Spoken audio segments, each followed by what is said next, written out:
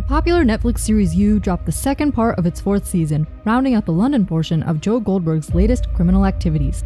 And if you thought the first part was disappointing, I hate to tell you, it gets even worse. Spoilers for You seasons 1 through 4 ahead. I'm Harry, and this is Trash Talk Reverse.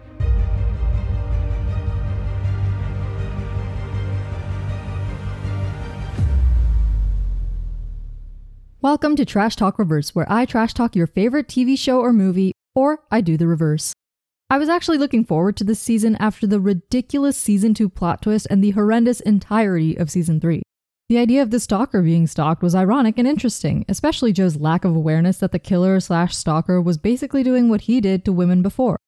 Then, as is usual with this show, the execution completely falls through. So let's go back real quick to how this show ruined itself before. Season 1 started off satirizing romance tropes and subverting the professional bad guy anti-hero tropes popularized by Tony Soprano, Dexter Morgan, and Walter White. And one of the things that really hooked me back then was Joe's horrible attempt to hide a body in the woods and nearly getting caught. It was funny how bad he was compared to the meticulous Dexter, for example. Not to mention him staging his meet cute with Beck and his biting, sometimes ironic narration. Joe's obsessive behavior might have been crazy to watch, but that was a highlight of Season 1. As exaggerated as it was, many regular men, non-serial killing men, in real life, are similarly entitled to women's attention and existence overall, the way Joe felt entitled to Beck, the way he deluded himself into thinking he was doing what Beck needed and that he was saving her. That was the point of the show. Of course, then they went and ruined it by giving him traumatic backstories. It's way too common in the media to show that villainous characters have some sort of tragic backstory or some mental illness that turns them into killing machines. It's not wrong to add color to the villain, but in an attempt to improve on the black and white villains of the old days, writers spent the past decade or more going way too far in the other direction. Case in point, the hugely successful Joker film from 2019. It has the anti-hero shooting up a storm and justifying his murders and crimes because bad things happen to him. This is why incels around the world love this movie, because it validates their feelings of entitlement and justifies the way they harass others when things don't go their way. Mental illness and trauma are used as backstory fodder not only in entertainment but in real life as well. Like when people cite mental illness as the reason for gun violence and not the fact that killers are just vile people who know right from wrong and choose to do wrong because it gets them their way, because they feel entitled to those outcomes. A lot of people are dealt a bad hand in life or have some sort of mental illness. Doesn't mean they go around killing people. On a less murderous scale, many regular men treat women like trash because of a similar entitlement. I recently saw a video of a woman on the phone with her husband who was angry that she wanted to see a friend after getting groceries.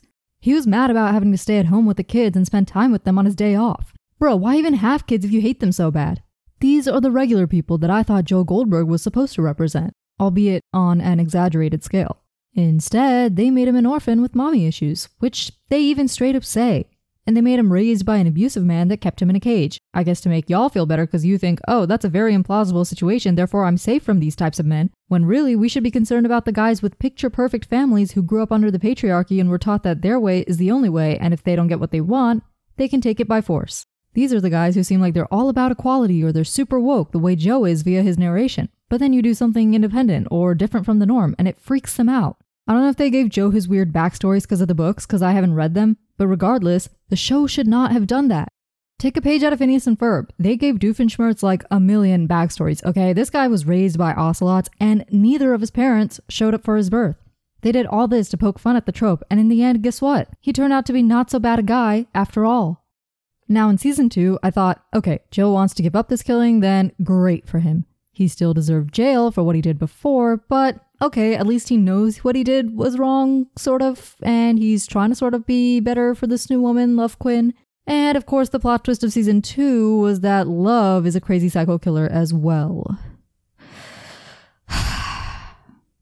I know there's a lot of girls out there who stan Love Quinn and think she's some sort of girl boss because apparently a murderous woman is totally cool in the entertainment sphere that came about after Gone Girl, but I can't stand her, and neither should you. When your main characters are murderers, the number one rule is to never have them kill people the audience likes. Think of all your favorite shows and movies where the main characters kill people. Did any of them kill people you liked? If they did, you would probably find it real difficult to stick around and be forced to endure them on your screen. As soon as Love killed Delilah, it was over. And then to make it worse, she killed Candace. She's going around killing all the good guys, and by Season 3, Joe had only killed annoying people nobody liked. I should quickly insert a disclaimer here. No, I'm not condoning Joe's actions or anything, and killing is obviously wrong no matter how annoying the victim is, but this is a TV show. And in TV shows, We look the other way when annoying or irrelevant people get killed off, like Breaking Bad Season 3 finale. We even cheer when people we hate get killed off, like me at the end of You Season 3. Because once Love Quinn entered the picture, Joe was really looking like the better of two evils. And the main issue with Season 4 is how 2 and 3 sort of showed Joe trying his absolute best to not kill anyone, and then did a sudden unexplained flip. Another point was that Love is supposedly holding up a mirror to him, but the mirror doesn't really work because she comes in at a time when he's not killing, and she mostly kills out of jealousy and insecurity, while Joe kills out of delusion and an inflated sense of self. I spent all of Season 3 enduring the horrible writing, including the idiotic moment when Love loudly admits to being a murderer in Sherry and Carrie's house, also I could see the demise of Love. Again, not because I think killing is good, but because she's so damn annoying. Joe eventually kills her after she tries to kill him, but leading up to that, he actually saves multiple people, like Theo, which makes the sudden switch in Season 4 make even less sense. And again, I'm not saying that makes him a good person or that it suddenly redeems him. Actually, the one thing I did like about Season 4 is that they're not trying to redeem him. But it just gives me pause when I think about the lead up to 4 and the sudden switch. Yeah, he still had that obsession in Season 3 with Marianne, but jumping from that to being the Eat the Rich killer? Like, did we miss something? Because it was so sudden. Joe's motivation has always been self-serving, so why the hell is he killing all these random people? The absolute ridiculousness of the writing, like dividing himself into a good part and a bad part, but he's not aware of it? Like, am I watching the movie Split? Is this just another take on DID? Was there no other way to transition Joe from his Season 3 self into his darkness rejecting Season 4 self, and then into his darkness embracing self in the Season 4 finale? Because that one also came out of nowhere. How did he go from someone who let that one guy free in Season 2 and tried to stop Love from killing people in Season 3 to having this secret dark version of himself who kidnapped Marianne? In Joe's argument with the fake Reese, he kept insisting he would never hurt Marianne, and we know what he did to Beck before. He was all cool with her till she found the trophy box, so obviously it's not impossible that he would lock Marianne up. But the transition between his different states is super random. Like, what the hell compelled him to lock her up after he went to all that trouble to get her necklace, lie to the one guy, and say he killed her? It's almost as if the character serves the plot and not the other way around.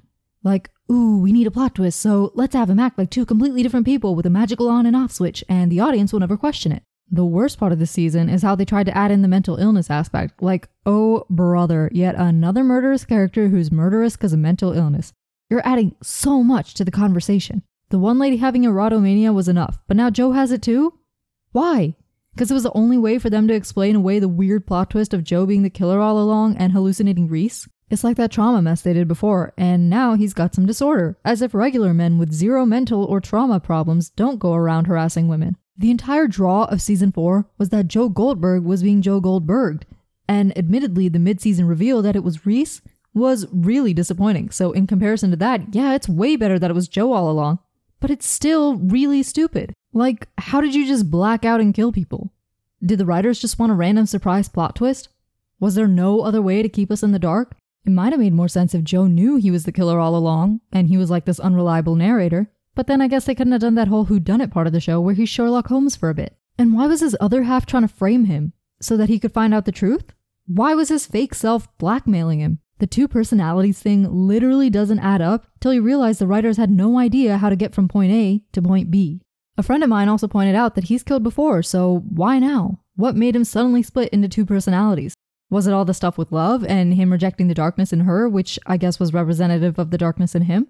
Because if so, they neglected to show us any of that in favor of keeping us in the dark. Even with all the flashbacks in this part of the season, they still couldn't show us how this happened, or why, or even when the split happened.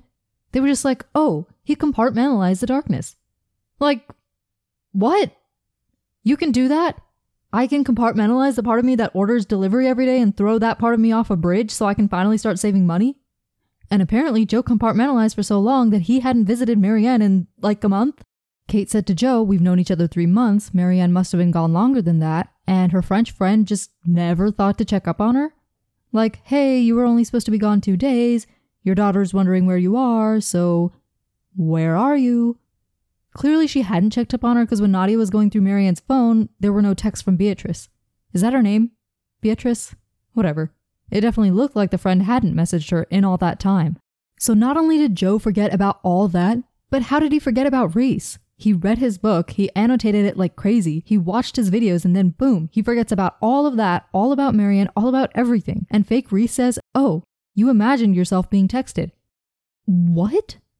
That was so insanely dumb. It was like they wanted to do this mystery with red herrings, and surprise, it's Joe, but they had no idea how to actually execute that, so they just started throwing darts at a wall and went with whatever random plot points the dart landed on. I know they were trying to do like a Jekyll Hyde type thing, but this isn't Jekyll and Hyde. I think there's this trope in some sci-fi magic type shows where people turn into creatures and black out while doing evil things or whatever, but this show doesn't have magic or serums to point to as a reasoning for why any of this would actually work. The established world of You is a reality similar to our own, where the only time people black out and do crazy things is when they're extremely drunk. So that might make sense for him killing Malcolm, but that's about it. Now, you'd think the worst part of the season was all that nonsense, but nope. The worst part is Kate. Stupid, ridiculous, uptight Kate.